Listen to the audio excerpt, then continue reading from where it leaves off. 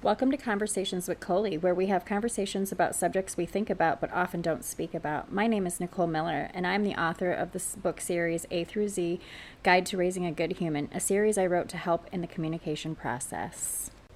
Welcome to another episode of Conversations with Colie. Today I am speaking with Joseph Kajy, owner and founder of Top Fence LLC in Jacksonville, Florida. Joseph is also a podcast host on the show Let's Get Real, so be sure to check him out on all listening platforms. Welcome, Joseph. Thank you, Nicole. It's definitely an honor to be here. Hopefully I can bring some value to the guests, through the story and through our conversation. So I'm definitely grateful to be here. Well, thank you. And I hope I didn't hack your last name up. I meant to ask you if I was saying it right. No, you did a great job. You actually got it right on point. So good job on that. Well, what helped was I listened to your podcast this morning. So did some homework. I like it. I hope you enjoyed it. I actually did. I was on my way to a job interview and I listened to your first episode.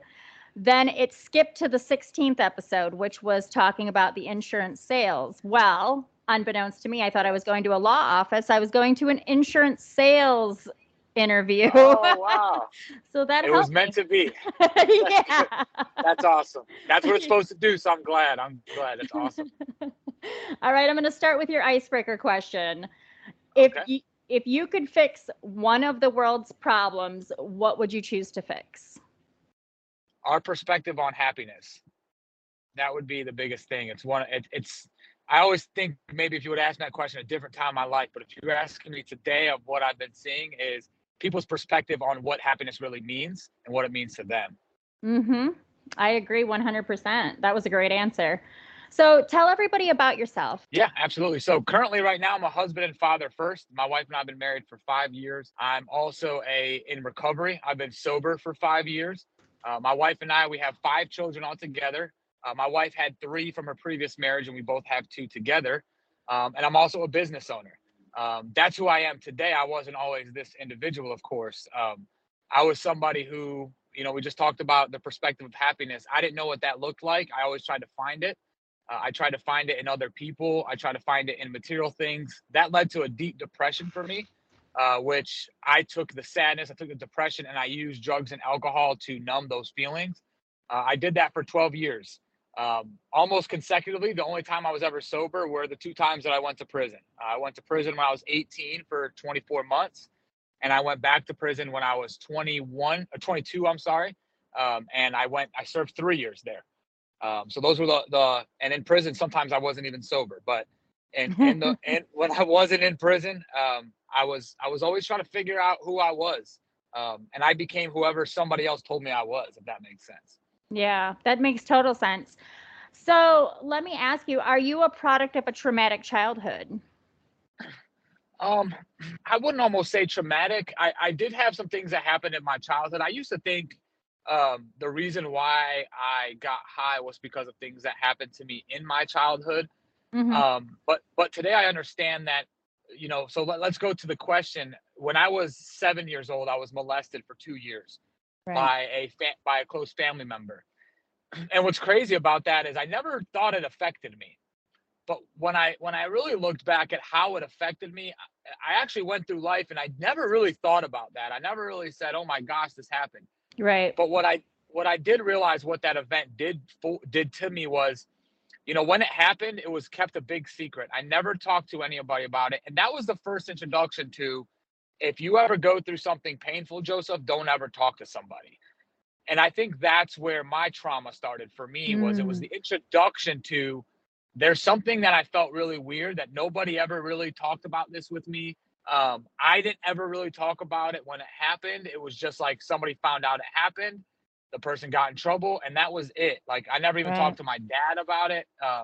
So that's where it started, of hide behind your pain, hide your story, hide the things you go through, don't open up. And I would say that would be the way it affected me the most. Right. And so do you think that led you to start using, or was there other things that maybe contributed? No, it was, so back to saying how I hid behind my emotions.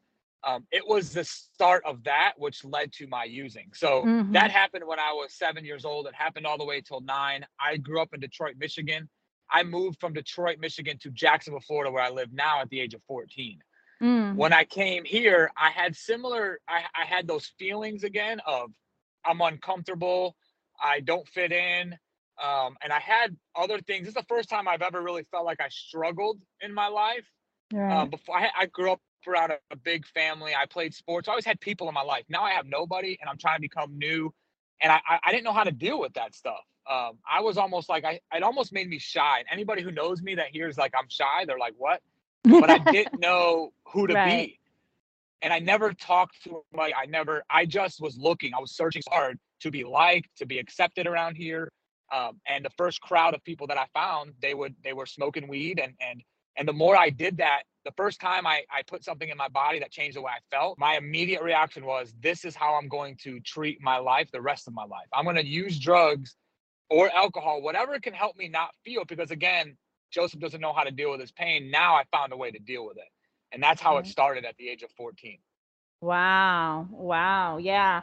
So not fitting in and having those like kind of identity issues, not belonging really or knowing where you belonged, is that kind of what started off the depression? That's right. Yes. I was very angry when I moved here because that started to happen to me.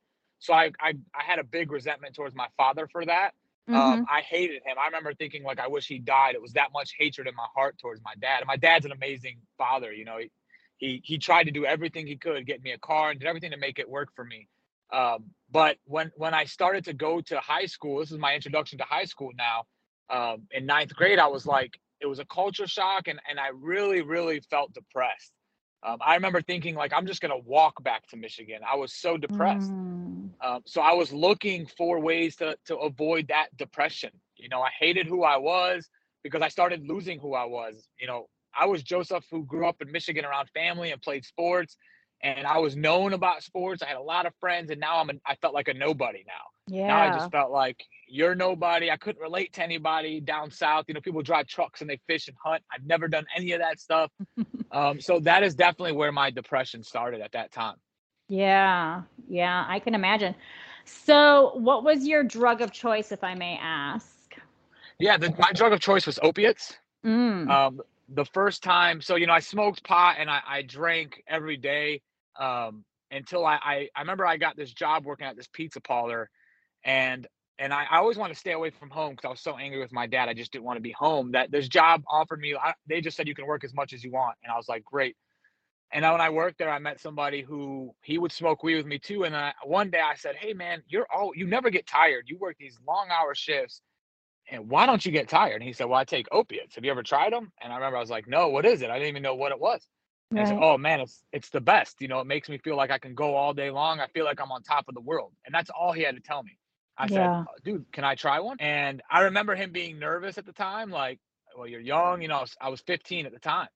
And I was like, come on, man, if you're not going to give me one, I'm going to go find a way to get it. So you might as well just hook me up. And so he did. And I said the same exact thing when I took one. I said, now this is what I'm going to do for the rest of my life. And that's all I did. Every day I woke up, it was, I need to get more.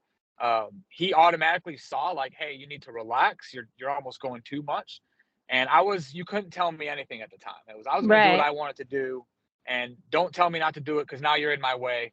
Um, and that's all I did. I woke up every day to chase that drug. Wow. Yeah. And that's the one thing with opiates is they are made and designed to take a hold of you and own you, That's right? right. Yep. So can you talk about your rock bottom moment? Like what happened for you that you decided, okay, enough's enough. You did these drugs for 12 years. Yeah.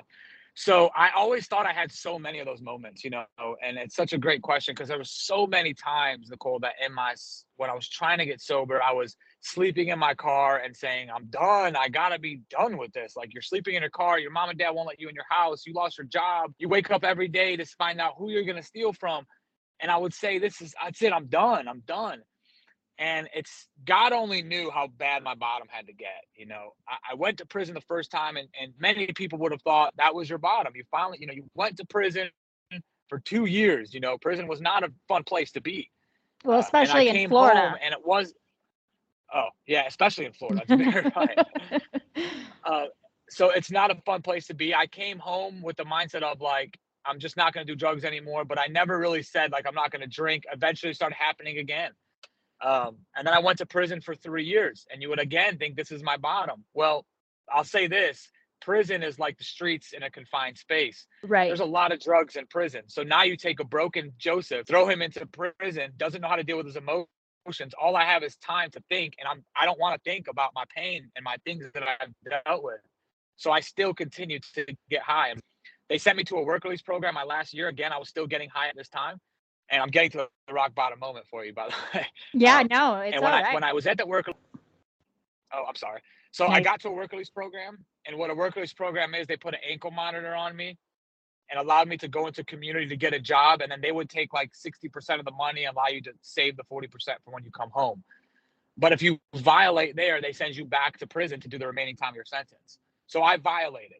I got sent back on January 23rd, 2017. My sobriety date is January 24th, 2006. That was my rock bottom. And yeah, you're good. So that was my rock bottom. I got sent back. I was in a 10 by 10 cell. And there was an individual who was in that cell who was maybe 60 years old. And he just looked at me and he said, "You're going to be just like me, Joseph." And this guy's been to prison 7 times. And I just remember when he said that, for some reason, and I call it God, it was the first time I was so scared of coming back. You would think I've always said I don't ever want to come back, but at this moment I said, the only way I'm coming back to prison if I continue to get high. If I don't stay sober, I'm going to be like this guy. So for the first time in my life, I got honest with God and myself. I got on my knees and I cried like a baby to God. And I said, listen, I'm about to go back into a prison compound, and I know there's drugs there, and I don't even know if I can stay sober when I get out of this cell. I need you to help me to do that, because I want to stay sober. I don't want to get high anymore. If I can stay sober, I know I can do this. I know I won't come back to prison. And by God's grace, at that moment, that's when I said I have to focus on this. And when I got out, I stayed to myself. I started just reading books. And as soon as I came home, I reached out to people in recovery to start my journey of recovery. Nice. Did you take a traditional program, or did you, for the most part, do it on your own? No, I would never have been able to do it on my own. Okay. I always tried to do it on my own without doing the traditional program. The program I'm involved in is Alcoholics Anonymous. And I used to go into the rooms and always say, like, you guys are just going to help me get sober for a little bit and I'm going to be gone. But I went back into the rooms of Alcoholics Anonymous, and that's where I started my journey of recovery. And I'm still on that. I'm still in the rooms of AA today, helping other guys to get sober. Congratulations. Thank you. Thank you. It's not me. Yeah. I mean, it's hard. And so I was going to ask you, in any time in your sobriety, did you stay sober or did you fall off? Because sometimes people fall off and then they go, well, I just can't do it. Did you ever have any moments where it was like you wanted to fall off or you felt like you couldn't do it? Well, in this term, this 5 years, I've tried to get sober before. And obviously I never stayed. I would come for a little bit. And the part that I always struggled with is they wanted me to get real with people. They wanted me to be honest with people. And that's what I always struggle with, is getting real and getting honest with somebody. So before, of course, it happened all the time. This time, I want to say I struggled, but what I never understood was, I remember the first time I had a day off of work and I had some freedom. And for some reason, my mind said, hey, I should go smoke a joint right now and go watch a movie. And it kind of scared me that I had that thought. I was like, wait, where did this thought come from? You know, I've been sober. It was about 30 days now. I'm home. I'm going to my meeting. I'm doing everything in the program. And all of a sudden, a thought comes on a day off of work that I want to go smoke a joint. And I was like, and I remember just thinking about that. And it was weird how I didn't understand what was going on in my mind. And I was very scared. I'll never forget it. I was like almost afraid that, why am I thinking this? You haven't changed. And the voices started happening. They started coming to my head to say, you haven't changed, Joseph. You're the same old you. Look at you thinking about smoking weed right now. You're going to go back again. Here you go. That you temptation did this last devil. time. That's exactly what it was. And thank God that I was so scared that the fear allowed me to pick up the phone to share that thought with somebody. And I remember when I thought about sharing, I was like, this person's going to think I'm crazy, that I just got out of prison. I'm thinking about getting high. But what was amazing was I found out was that individual was somebody who was in the program recovery, and they knew They had the same thoughts. They understood me. They understood my mind. And he said, Joseph, you're an alcoholic. The disease centers in your mind, and the enemy knows how to take you out. The enemy knows that the only way Joseph is going to, if I can stop him from doing something great, I just got to get him to go get high. So now that you know that the enemy's doing push-ups, what can you do right now to not act on this thought? I said, well, I called you. I said, I just don't know why this, like, I was kind of angry. Why is this thought? He says, hey, sometimes you can't control your thoughts, but what you do with them is important. So what I would suggest, since you have some free time and you don't know what to do, is find out if you can head to a meeting right now and just go share that with somebody, get it off your chest. And that's the first time I really experienced being very real and authentic. Like walking into a room I remember it was about 50 to 60 people, and I raised my hand. I said, today was my first day off getting out of prison. And it was weird that my thoughts of getting high. And that whole meeting, so many people shared about how they had the same thoughts and just getting it out. And that's how I learned to say, Joseph, whenever you're struggling with something, just get it out. It'll help.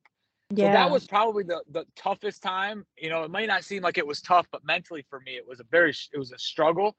And I just knew if I got to keep doing what I got to do, because if I go back out, people have a relapse prevention program. And if I go back out, I know me. If I go back out, Joseph's going to end up dead or in a cop car. There's no coming back. I'm not going to relapse and come back for 3 days. I'm going to go. And that's what I tell myself. And that fear helps me to stay on track. That's awesome. Because a lot of times people, that one more time is their last time. Because like you said, you either die or you go to prison. That's right. Yeah. And that works for me. It's worked so far. So I'm going to keep doing it. Yeah. So how did you manage your depression while healing from your addiction? So one of the things I struggled with when I was sober is I had a lot of guilt still that I felt. And one thing that I and thankfully for the people in the rooms of the program, and thank you for my higher power, because I got really close to God. I got really close to God because the one thing I understood about my higher power is there was forgiveness. And I remember reading something, and again, this is not to promote the Bible, but I'm speaking on my experience. I'm reading something in the Bible, and it said that therefore any man who is in Christ is a new creation. All old things are gone, and all new things, behold, new things are come, or I forgot the exact word. And I remember reading that and thinking, okay, so my past is gone. And that was what I struggled with. I struggled with my past. I struggled with the guilt. So when I found that out, I was like, okay, there's a God that forgives me and loves me. So I accepted that. But now how do I deal with this stuff? Because I still went to bed at night, and I remember the friends that I stole from. I remember the pain that I caused my mom and dad, and I remember just feeling like I still was good for nothing. I still felt like I had a lot of pain. What I would do, and the number one thing I did, was I shared those thoughts with somebody else. And it goes back to that, is I shared those things that I was struggling with another individual. Every time I had those feelings before, my depression won because I kept it inside. I did it alone. Yeah. And the way I battled my depression as I came out and I realized you're not your past, these are just things you've done, is I got it off my chest. I would call my sponsor sometimes at like 9:00 at night on a random day with tears in my eyes. Like, dude, I just feel so guilty, man. Like, I was just driving by this gas station. I remember, like, I met somebody there and I stole their money that day. And like, man, that person was a good person. Like, I've done a lot of things, and I felt guilty. I was weighing guilt. And all he kept telling me is, Joseph, number one, you're forgiven. And I know you did those things. And if you keep working this program, one day you will have an opportunity to go ask for forgiveness or go correct those amends. And I remember when he told me that, I thought that was very neat. I know a lot of people are scared to do that now in the program, to go back to the people that they actually harmed and make amends to them. But I was excited about that part. Yeah. Not everybody took it. So to give a one sentence answer, I know it's kind of long winded. No, The that's best okay. way the best way I dealt with it was getting it out of my chest and my mind and sharing it with another person. Yeah. Yeah. Because there is a lot of times that the guilt eats you up. You think you're too bad and That's right. you've done too much damage, so I may as well stay in addiction, right? And if you're seeing things through your own, like, I'm my worst critic. I say this all the time. I'll critique myself as a father all the time because I'm always looking at things I can do better and stuff like that. But I got to take my glasses off and ask somebody else for their perspective. If I'm feeling struggle, I need another perspective in my life to help me get through life. If I'm doing things by my own perspective, I promise you, I'll go right back down in that depression. Yeah. And I think we are our own worst enemies most oftentimes, we I agree. critique ourselves and we think that the world sees us a certain type of way when that is probably not the way they see us at all. That's right. It's just how we think people see us. That's a great point. Exactly. Yes. So tell us how you came to find your confidence and learn to love yourself. So as I learned to love myself was not worrying about what other people thought about me. That was a big struggle of mine. And I actually talk about this a lot on my podcast as well. It's one of my passions of where when you asked me of the one thing, it was happiness. Where does your happiness come from? Well, I started to feel like the only way to love myself was if other people loved me too. The Mm-hmm. only way I thought that I was good is if other people told me I was good. So early in recovery, I felt that way. And I never really loved myself. I still struggled with self-confidence because what really starts to happen is if you're doing things for other people, one day somebody's not going to agree with you, or they're not going to like you, or they might even judge you. They might say, and then all of a sudden now I'm like, oh, well, I stink and I'm not good. And I based Mm-hmm. that off of what one person said. So that's how I first really battled with that in the beginning of like, man, how do I learn to love myself? Well, I found out I needed validation from other people. And then the gift happened when I started to do things for other people to get their approval or so they could like me. And then I also felt like I was transactional. One thing I'm grateful for is my self-awareness. Like I'm always just trying to look at myself and say, well, why do you feel this way? And the program actually teaches you to do that by doing Mm-hmm. inventories and the steps. And slowly but surely, I found out that I don't really love myself because I don't know who I am and I need other people to love me. And then it became with what's it. So I started focusing on that. Like even now in my business, I operate it so I can have more free time to give value. I just left somebody who just got out of prison 7 years ago, brought him a bag of clothes. This is stuff I love to do. This is who I Mm-hmm. am. That's how I love myself. And that's the people. Especially like my father, I grew up in a Middle Eastern culture, and I would go to their church, and a lot of times my dad would tell me, hey, don't tell anybody you were in prison, just tell them you were in Michigan. And then I started like losing who I was. And then I really didn't love myself because I didn't know who I was. So I sat down with my father, and I had a kind of a heart to heart to say, listen, I need to figure out who I am. I'm becoming this version that you want me to be, but it's really not who I am. I want to be honest. I want to be open. I don't want to hide behind my past, and I don't want to have to lie to people that's what I used to do when I was getting high. I used to lie to people, and I don't want to do that anymore. So, Mm-hmm. and I want to figure out who I am, because I actually did want to get to this place where I loved myself. I wasn't there still yet. I was still carrying guilt, and then I started that journey. And even as I started the journey, I was like, okay, who am I? I had guilt about things that I did in my past, and as I would talk to people, they slowly would remove that guilt. But one of the biggest things that really helped me to figure out who I am was I read a book by Stephen Covey. It was called The 7 Habits of Highly Effective People. And in this book, he talks about, there's a chapter called Begin with the End in Mind. And the Begin with the End in Mind states that he asks you to close your eyes and envision yourself walking into a church. Everybody's wearing all black, and it's a funeral. And inside this casket is yourself. And there's going to be 5 of the closest people that are going to speak at your funeral. What do you want them to say about you? They can be your mother, your wife. So I picked 5 of my closest people. And what did I want them to say about me? What I found, and then he told me after you write it down, come back to the book. So I came back to the book, and then what I found was he said that this is what's actually important to you. This is the most authentic version of you. A lot of times we chase money. We say, hey, the more money I make, the better I feel about myself. And if you didn't write down money, that means it's not the most important thing for you. So at that moment, I started thinking about those things. I started thinking about being a good husband, being a good father.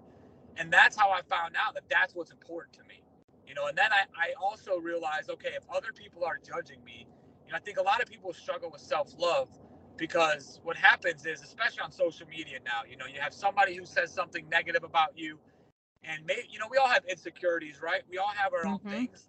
So sometimes somebody will say something negative and it hits our insecurity.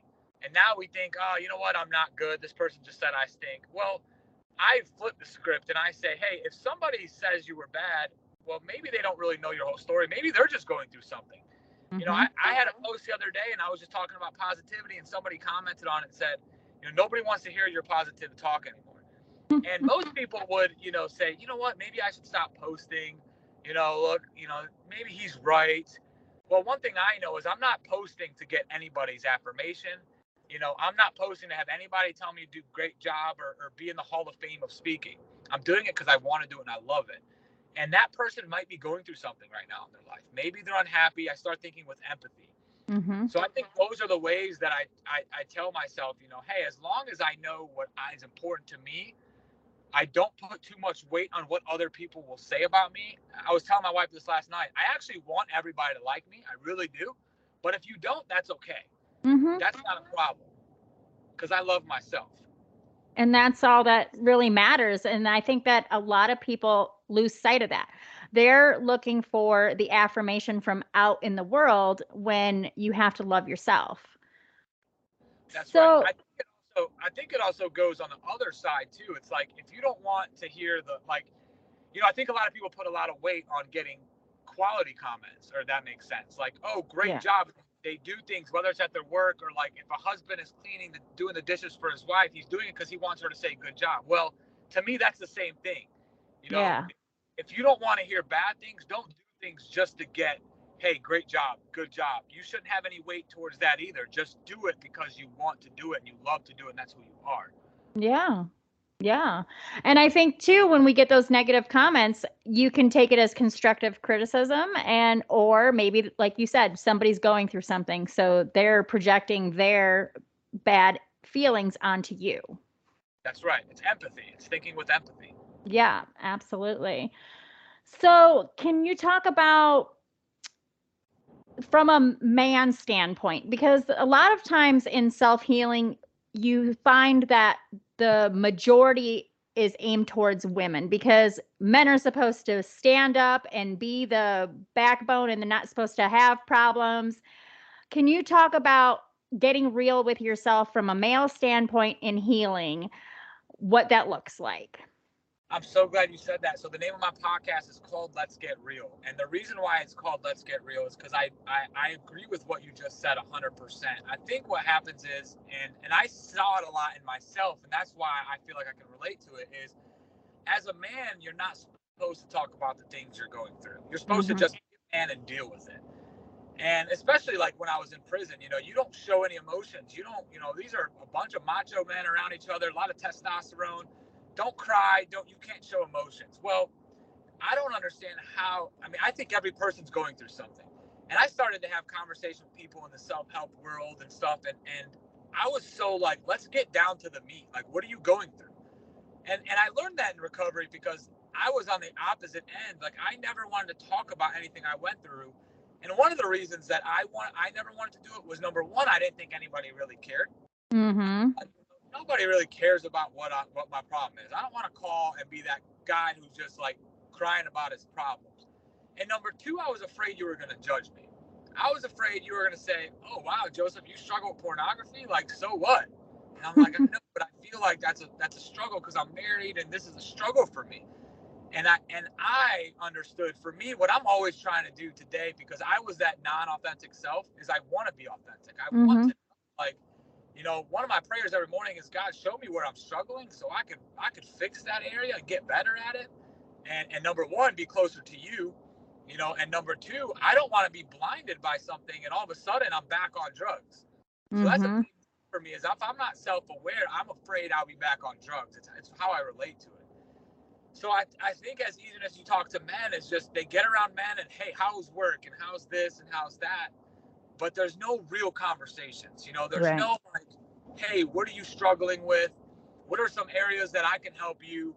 Hey, this is what I'm really struggling with today. I'm struggling with self-confidence, and I'm really struggling with like, wondering if I'm actually being a good husband, and being a good father. I think that's where the real growth happens. The real growth happens when you're authentic, when you're real. And I heard somebody say this, and I love it, is why I share and I try to be the most vulnerable person, to give them permission to be vulnerable too. And I think we need more men like that. I think men are afraid to get vulnerable because nobody's getting vulnerable. Society says that you are in a box as labeled as soft if you get real. And I don't believe that that is true. I agree. And what's funny about that is, somebody would say, oh, you're so soft, you're so weak. And I would respond with that is, I think that's actually a strong person. Me too. I think the strongest men are the one who can put their pride aside, who can put their ego aside and say, hey, I'm just trying to get better. I I'm a agree. husband and father first. If I'm not getting better, I'm not getting better for my wife and my kids. Who am I to think I'm perfect? I got to grow to be a better husband and father for my children. And the only way to grow is that every person has an area they're struggling with. I got Mm-hmm. an area today in my life I'm struggling with. I can't do it alone. And how am I going to get through it if I don't talk to anybody about it? And that's that's what I'm trying to change in men. I'm trying to change. I can't change all of them, right? But I want to show people that, hey, people look at me as I'm a seven-figure business, and while you have this family and they see all that, I want them to see the vulnerable side. Mm-hmm. I want them to be like, hey, these are the things I struggled with. Hey, today I struggle with still wanting to get validation, and I might do something for my wife, and I defend myself because I still think I'm not a good enough father. These are things I'm dealing with today, and this is how I'm coping with it. What about you, man? What do you do for that? And I Mm-hmm. get honest with them first, and I think that's how you open up the door. Is you be vulnerable first to somebody, and that's what I'm trying to do. I try to be vulnerable with the men in my life, people I talk to on podcasts, or they hear me, so when they meet me, they know, hey, this guy's vulnerable. I might have permission to get vulnerable with him. Yeah, that's awesome. And I hope you reach tons of people because I think that it is important for men to be able to have a voice too, instead of having to hold it all in. Oh yeah, absolutely. Mm-hmm. So what do you say to someone who has come from a difficult past and but is in denial because it's a sign of weakness? What do you say to them? Well, what I would say to them is, what are you using to mask that stuff? Like, what in your life right now are you using to cover up your past and not deal with it? Because the truth is if we're not going to deal with the things in our past, and you don't want to talk about them, and you're just saying it's not a big deal, well, you know what? Every night you lay your head at night, you lay your head on that pillow. I know there's moments in your day that you think about those things, but you use something. I don't know if it's pornography. I don't know if it's alcohol. I don't know if you're masking it with pride and ego. I don't know if it's gambling. I don't know what you're using to cover it up, but you're using something to Mm-hmm. cover it up. And if it's pride and ego, it's affecting you in other areas of your life. Our past is not who we are. It's just things that happen to us. I was Mm-hmm. always afraid to say out loud, and I say this on podcasts in front of a room of 100 people when I share my story, that I was molested when I was 7 years old. Because I thought when I said that, you were going to say, oh my God, you're so soft. You let that happen to you? What kind of man are you that you let? That's what I believed. But Yeah. it's authentic to who I am. It's things that happened to me. And once I dealt with it, it almost became like a secret power of mine. Because now I said, you know what, this happened to me, but how did it affect me? I'm like, well, I got bothered because I never spoke up. Okay, well, now I can actually start speaking up about some things that I struggle with because I know what it feels like to hide behind it. That's the part that I find that I don't want to say it scares me with men, but it's like, man, we don't want to be honest. Look, you're dealing with something. There's something going on, and Mm-hmm. one day you're going to be 90 years old and you're going to have regret that you never lived out the fullest version of you because you didn't have enough self-confidence or self-love, because you never faced the stuff you did. You thought you were somebody else. You tried to be. If you're masking stuff, that means you're also, when you're standing in front of people, you're trying to be somebody else that you're not. Exactly. And then one day you're going to look back and say, man, I wish I could have been a vet. That's one thing I never want to do. I don't want to be 90 years old in a retirement home, or 100 years old, wherever I am, and have regret that, man, I wasn't myself. I wasn't the most authentic version of myself. I could have gotten better here. I could have done this more. So that's, I know it's a long-winded answer, but No, I like it. if you're hiding behind it, you're using something to cope with it instead of actually dealing with it. And it might be out of hand at this point, or it might be getting there. Mm-hmm. It doesn't make you weak just to deal with it. You're a human. You got faults. You got things. We all do. Yeah, exactly. Exactly. Society puts a lot of that on us. The old way of just sweeping it under the rug, keeping silent about it, it's caused damage to everybody. Yeah. It's a new thing where it's like, post on social media the glory, and everybody wants to see all the great and there's this much, there's that. But like, it's like, I always laugh when I still do it. We post family pictures, and I'm like, man, if people saw the behind the scenes of what this took, and right Yeah. now, our life is about the reels, and it's not real, it's not Yeah. real life. It's just what you see in a photo, that just looks real, but that person's going through something too. And I call it Pinterest perfection or whatever, where it looks perfect. And then we as content ingestors base our failure off of what we see on Pinterest, on Facebook, on Instagram, because it looks a certain way. That's right. Yeah. It's like I just made actually a post the other day on Instagram, and I said, if you're putting a message out there and you're trying to share your message and you're worried about how many views you're getting, and that's the thing is like people stop. I know I did like 2 years ago, I would make some posts and I'm like, nobody's really watching. Let me stop. But that's because I had an insecurity and I needed people to watch my video to act like I knew what I was talking about. I want to validate that I actually believed what I talked about. And then I flipped the script. I said, hold on a second. I'm not sharing to get a bunch of views. Why am I really sharing my message? I'm sharing my message because I want to help people. Well, then the views don't matter. And if you have 100 views, imagine if I asked you to stand in front of a room of 100 people to share your message. Most people would be scared. But we got in this culture of like, you got to be this, I want to post the greatest picture that gets the most likes and the most views. And it's I need to go viral. That's right. Everybody wants that viral moment. And it's funny. I was telling my daughter this the other day. I said, what if you go viral and you get a viral video, what's next? What do you do next? Right? What's the viral video comes out? What does that make you feel significant now? So the real struggle is you're looking for your significance in a viral video. So here, I'll pay for ads and I'll get your video to get 1 million views. I'll find a marketer to get 1 million views. And I promise you're going to wake up tomorrow and nothing's going to change. You have an insecurity in you and you're using the views to help your insecurity to make you feel better about your insecurity. Well, let's talk about what your insecurity is. And so we don't have to actually need views to actually figure out how to be, why you're insecure. Exactly. Yeah. And along with those 1 million views comes about 500,000 haters. Yeah. I just share my stuff and I have a message out there because I don't know if it's one person that's going to hear it. If it's just me from having connections. I enjoy telling like people coming on my podcast to share stories.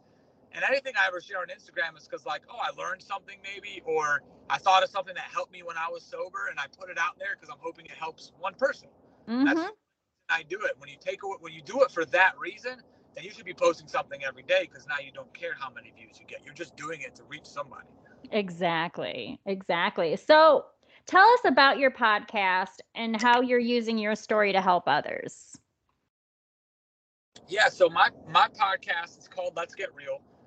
The purpose of the podcast when I first started it was actually, it's funny. I was telling myself for so long I want to start a podcast, and I didn't do it because I had excuses of why I couldn't do it. I don't have a microphone, and I don't have this, and it came through a conversation I was having actually with my son. I said, hey man, stop telling yourself you're going to do something and you're not going to do it. That's why you're not confident. And it was almost like I was speaking to myself when I said that. So then I said, I'm going to start a podcast. It's going to be called Let's Get Real. I've always talked about being real and telling real stories and authentic, vulnerable stories. So I started it with mine. And I actually I was driving like I am talking to you right now on my AirPods, and I recorded what you heard. This was my story. The audio is probably terrible. It was just very different than what you hear now. I mean, we're still only 16 episodes in. And the purpose of it was to talk about real situations, talk about what my perspective was. And then I actually started to fall in love with interviewing other people. I realized that, hey, you know what, Joseph? Yes, you have a great story. You've overcame a lot. Your perspective may help a lot of people, but you're only one person. There's only so many people you can reach. If somebody's not a drug addict that never, been on drugs or never dealt with in prison, they might not relate to you. Maybe you can't reach them. What if I could so I thought about bringing other people who had different stories, whether it was like you heard Nick, somebody who was a young entrepreneur that struggled through that business. So now I want to use real life stories, real life situations, and not just talk about the success. Like that's the big thing. Like, I love podcasts too. And that was the other reason why I wanted to start one was podcasts was something that I used as like mentorship. I would just listen to them to put something positive in my mind. So I actually always loved them. So if I want to bring value, I might as well bring it the way I received it, which was podcasts and videos on Instagram and stuff. And then like I said, now I want to bring real life stories, not just say, hey, Nick's making $150,000 a year. He's going to teach you sales tips. I wanted people to hear his struggles. Because when I was an entrepreneur, I would listen to entrepreneurs. Some of them were honest and said, yeah, I started a business and I failed. And what was awesome for me was it almost, when I failed, I was like, oh, this is just part of it. Failure is part of it. Because I would also listen to other people who were like, yeah, my first business, I did this and I made that and I'm making this much money and I'm confident and all. They were just talking about all this good stuff, and it kind of made me feel like, am I not on the right track? I am. So my podcast being Let's Get Real is to just be real, to be authentic, what people really went through. You don't just see the glamour, you see the real stories of how these people overcome. We had a couple ladies on there that were victims of human trafficking. You know, one girl was out in Vegas. It was a very intense, you know, very emotional as she was telling her story. But she talked about how she overcame that, how she loved herself, how she understood that, you know what, I can be somebody different. Now I'm helping people. And I think anybody could hear that story and say, you know what, I can relate to it. So that's the reason my podcast is to be able to bring those stories out, give people a platform to use their story to bring value to anybody that listens to it. Yeah, 100%. I can't wait to listen to more because I'm already hooked in. So Well, that's awesome. I'm glad to hear. Yeah. So share with us what life is like for you now. So, man, if you would have asked me 5 years ago to paint a picture of my life today, I would have sold myself so short. Like I really would have. It's crazy. It almost gets me emotional. Like, you know, I was at a place that I hated in my life. You know, I didn't want to help anybody. I only cared about me. You know, I just wanted what Joseph wanted, and I don't. If I need to help you, what am I getting from it? You know. And today it's like, it's amazing. Thank God that it's different for me right now. You know, I mean, I'm so lucky to have an amazing wife that is, I couldn't even paint a better picture of her. She was a gift from God. I got amazing children in my life today. I got a relationship again with my mother and father. I'll be at my dad's house on Saturday, and I get to help him build a shed. Like, it sounds silly, but like, I get to help my dad. My dad used to not let me in his house. He would lock the door and tell me, like, don't come around here. And on Saturday, I'm going to bring my two girls to their house and help them build the shed. You know, and it's sometimes baffles me. You know, my business is operating itself. We make a great income that allows me to do the things that I'm passionate about. You know, and right now, my biggest passion currently is prison ministry. You know, I just left a guy that I was in prison with. You know, that's why I'm driving right now, and I'm talking to you. I'm leaving Gainesville. It's a 2-hour drive. He was in prison for 7 years, and he was a drug addict. And, you know, he's coming back into the world. And the truth is I know, you know, the world might put a stigma on felons. You know, you go to fill an application now, and he's already scared. He's a little nervous being home. He just wants to do right. And that's my passion is I want to be an example for those people who are given a second chance in life. And yes, the world may make it difficult, but it doesn't mean you can't make it. You know, yes, when I go fill an application, I do have to check that I'm a felon. When I go rent a home, even after 3 years of renting a house, yes, I do have to check it, but that's okay. You know, it doesn't matter. You can still, I rent a home now, and it's a beautiful house, and you know, it works out. So my passion today is really just reaching out to other people. I always say there's no drug in the world. I've taken a lot of drugs, Nicole, but there's no drug in this world that brings me as much joy as it is helping another person. You know, giving value, being of service to somebody else. And right now, that's just what my life is about. It's about being able to serve others. I can go work more and make more money, but there's only so much you can do with the money. I know you can give it back and all this stuff, but my true passion in life right now is bringing value to somebody who can, and it helps me get out of me. You know, today I'm not thinking about Joseph's problems. I left his house. He got to eat a Hardee's burger for the first time. He's just grateful for life, for somebody to bring him some clothes. And I do have issues in my life today, but guess what? Today I'm not thinking about them because I turned my thoughts to somebody else, and that's what I try to do every day now. So honestly, my life is way more than I could have asked for. Just being able to wake up every day and honestly just be happy, as simple as that sounds. Like I said, helping my dad, being able to be this human. Like, I never thought I was capable of this stuff. I always just thought I was good for nothing, and I had nothing to give to anybody. But today I realize my past is the greatest possession that I carry. I can help so many people now that I can relate to. 100%. Yeah, going into the prisons is the next thing. I'm about 2 weeks away from being able to walk into a prison, but actually walk out. Yeah. And my wife said, she's like, babe, I mean, I love to play basketball. I love working out. I love businesses. I'm a very passionate person. And my wife told me the other day, she's like, I have never seen you so excited to go into a prison. And I'm Yeah. fired up. I can't wait to go in there just to bring some hope, because people did it for me. They saved my life. The people that came in there and the people that lent out a hand to me to give me hope, they saved my life. So I have to do the same thing to other people. It's my gift. It's my God-given gift. 100%. I think too, with people who go to prison or go to jail, once they get that tag put on them, they think all hope is lost. So for you to go in there and say, look, it can look like this, That's right. is 100% the best thing you can do. And that's how we can come away from the bad things that we may have done. I mean, can't appreciate the good if you didn't do some bad, right? Well, and it gives it a purpose. Like I always say, like it gives my past a purpose. You know, my pain is now, it's not a mistake. My pain now has a purpose. You know, Yep. I've actually sat down with people who were molested when they were younger, and I was able to talk to them about, I understand, I know where you come from. I know how it feels to think you can't talk to anybody about it. You're ashamed. I was there, you know, but I'm glad you can talk to somebody about it now, you know? Yep. So that's why I say it gives my past a purpose. If I can use my past to help other people, now my pain is not, it's not like void, you know? There's a reason for it, and Yep. now I can use it. Yep, exactly. What do you have planned in the future to help others through the similar experiences besides going into the jails? Are you going to like make a program, do anything like that that you can share with more people than? So, like one of the thoughts I've actually thought about was coaching individuals, because I've had a lot of people reach out to me and want like some one-on-one just talk, and I've honestly just been doing it. It's just been kind of getting crazy now. Like there's a lot of people. That's one of the thoughts that I've had. But the big plan that I really want to do, it's been a goal of mine for the past 3 years. Is I want to build a recovery home, like a treatment center almost. Now the treatment centers are very difficult, especially in Florida, because you got the detox stuff that's involved with it.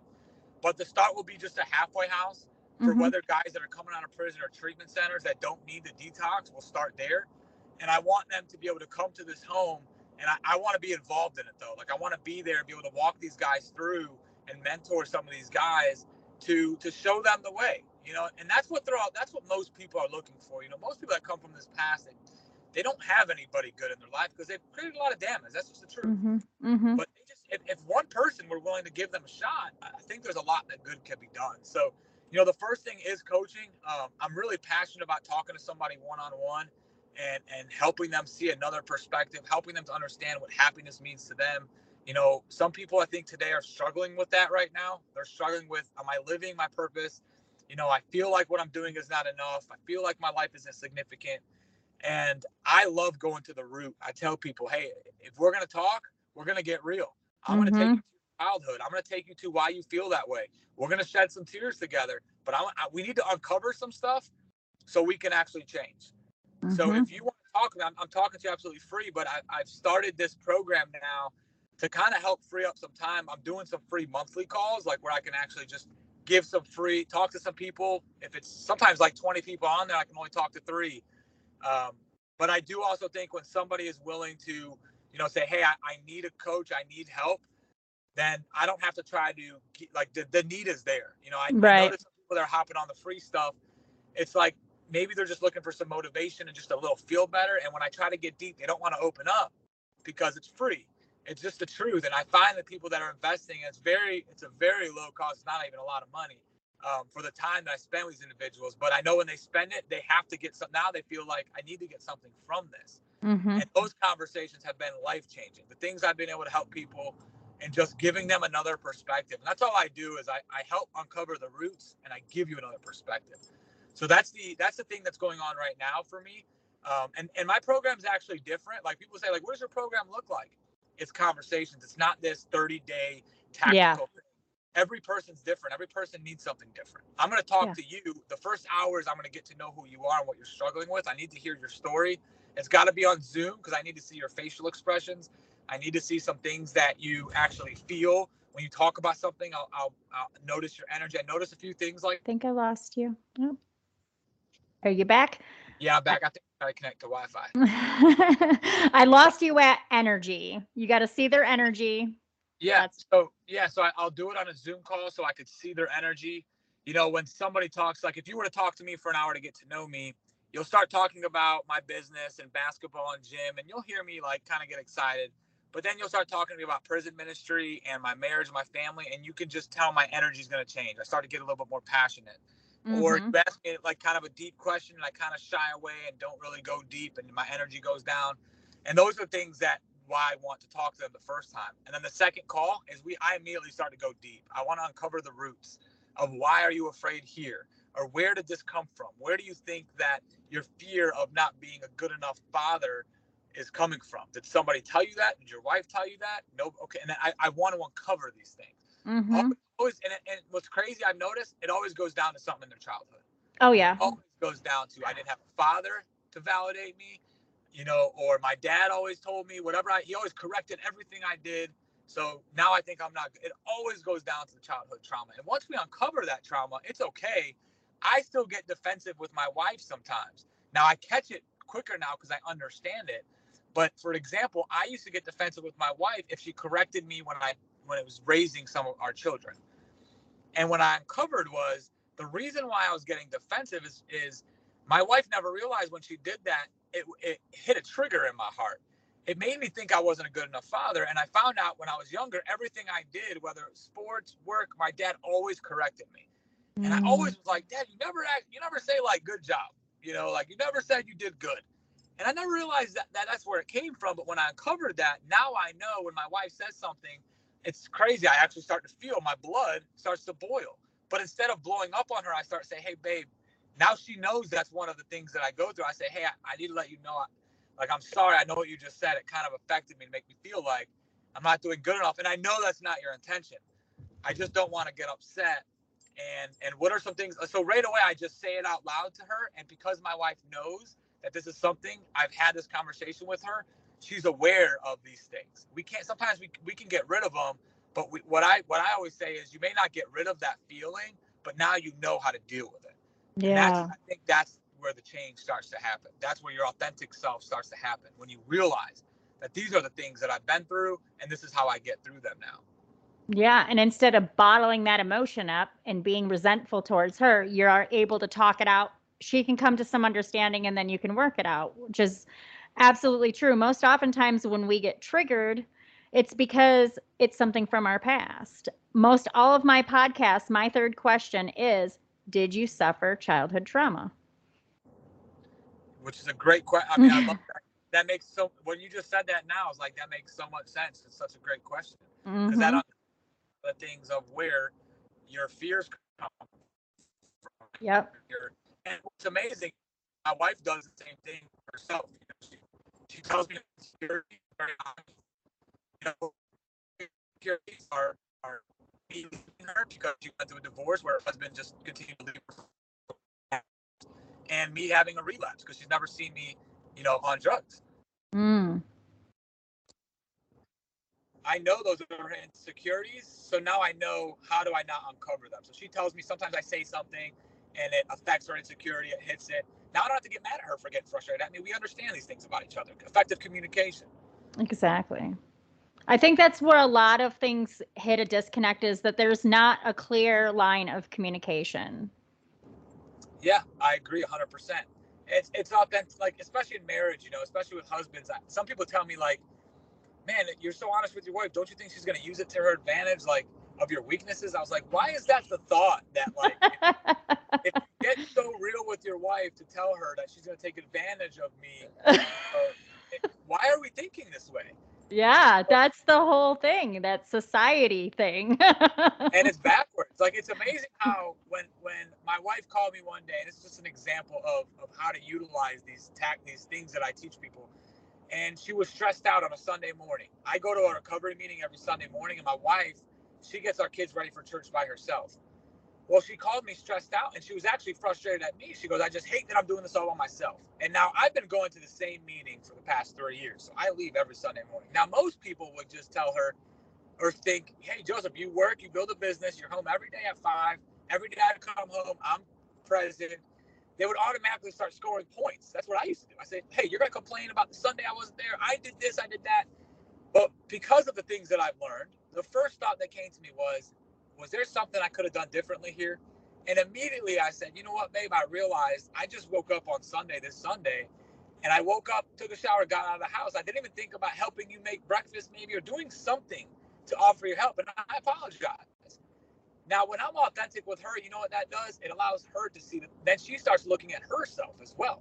So it's not that Yes. she's going to take advantage of you. If I'm honest and vulnerable about, hey, you know what? You're right. I should have helped you a little bit more. I should have woke up. I was only thinking about getting extra sleep. And you know what? That's wrong. You should have to wake up by yourself and take care of the girls. So I'll start waking up Sunday mornings a little bit earlier and at least make some breakfast. Do something to help you, since you got to get the girls out of the house. And now she is always reflecting of herself because I'm setting the example there. Yeah. So it's crazy how backwards we have it. We think, you got to keep a don't wanna- score. Yeah. Yeah, and it's backwards. It's definitely Yeah. backwards. 100%. I agree. Yeah. You need to teach a class on that too. Cause I think that's why a lot of marriages and relationships fail, is that there's a scorekeeping situation and that thought process of, oh, well, if I admit something to my spouse, then they're going to get one up on me, which it should not be. You're a team. Yeah, and I can't say I've always done that. I learned it the hard way. Like my Right. first 2 years of marriage, my wife's first thing is she wanted to quit her job. She wanted to be a stay-at-home mother. So I worked my business. I built it for her to be a stay-at-home mother. And I started just thinking like true thoughts. Like, I come home every day at 5 o'clock. I'm present. I'm giving the girls a bath. I'm putting them to bed. I'm home every weekend. I'm doing everything I can for you. So anytime she complained to me, I got defensive right away. Like, you don't have the right to complain to me because I do so much for you. And all of a sudden I started realizing, like, I'm just keeping points here. I'm trying to say I do more for her, and she can't. Now she feels like she can't even open up to me about something that she's struggling with because she thinks I'm going to be mad at her. Mm-hmm. Mm-hmm. Yeah. So I've kept points before, but I learned the hard way. I haven't been always this way. I don't want it to come off like I've been this perfect guy for 5 years. But Right. I've learned through the process that that's not how you win. You don't win in marriage by keeping points. I sacrifice myself every day. My wife's the most important thing for me. I'll sacrifice whatever I have to do for her 100 times over. That's awesome. And I think as humans, we have to realize that we're ever learning. We're always going to be learning until we're not alive anymore. So, Oh, that's right. Yeah. I wish we didn't have to. Yeah. Not have these faults and not have these, but it's why I always say I need a higher power, to be honest with you, because Yeah. I got to die to myself every day so I can look to him, because I need to realize, like, hey, I got faults, I got issues I'm going through, and I need a higher power to actually help me uncover those stuff, to show me my pride, my ego, to show me my defects of character. 100%. 100%. So, what advice do you have for someone struggling with issues similar to yours, but they're not where you're at right now? What advice do you have for them to start? Well, if it was somebody, if we're talking about somebody struggling with the addiction, which was the biggest part of mine, the really tough part about this is, when somebody's in the addiction, they have to be ready to hear it. It's tough because I deal with this with mothers and fathers who want me to go talk to their son. I'm like, is he ready? Does he want me to talk to him? I'm like, no. I was like, there's nothing I can say to him that he's going to listen. Yeah. But if somebody was at that point where they want to listen and they're at their bottom and they don't know, my answer is, I know it seems like it's impossible, because that's what I thought. I thought the road to living a sober life was impossible. I thought it made sense to everybody else, but not me. That works for you. You have a good life. You're happy, joyous, and free, but you don't know what I've been through. I've been through a lot. You don't know the things I've done. And I'm here to tell you that you're number one. You're not what you've done. You could change a chapter now. And the road to staying sober, it is hard. It's not easy. But waking up every day chasing drugs is hard too. Yeah. Waking up every day and having to say I need drugs or alcohol in my system is hard.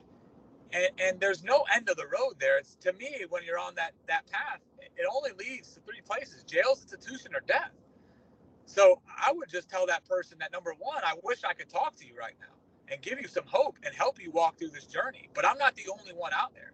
I know there's people, and the only place I know is the rooms of Alcoholics Anonymous, Narcotics Anonymous, whatever place it is. But go somewhere where people can relate to you and say, hey, this is what I'm struggling with, and I want to change. And I hope their bottom is sufficient enough to say, I need to change, not just I want to, that I'm so scared of continuing to do this on this road that I don't have another choice. I need to change. There's hope. It's not an easy road. But listen, I dropped out in ninth grade. I'm not special. I'm not anything. I was just so afraid to continue to wake up every day to get high that I chose the other route. And uncovering your past sometimes seems so scary. And I just look back at it and I'm like, man, it was actually like an amazing journey to look back at stuff. And some people think, because what happens when you're using drugs and alcohol is you're numbing the feelings you have, and those feelings are your past. So you take away the drugs and you're still dealing with the feelings. Well, I promise you those go away. I promise you it gets better. Those feelings are not going to stay. They're just feelings. Those feelings will be removed as you continue to work this program. And if it works for me, it could work for you. I mean, I know God is so gracious and sufficient that I'm telling you, that's why when you asked me about myself and my life today, I got emotional, because it makes no sense to me that I have this life. I almost sometimes think I don't deserve it, but it's from doing the hard things and just choosing to say, hey, let me try something different. And that's all I would tell somebody, is just try something different. There's another way. You're worth it. You're 100% worth it. Yeah, that's a great piece of advice. Do you have anything else you'd like to share with everybody?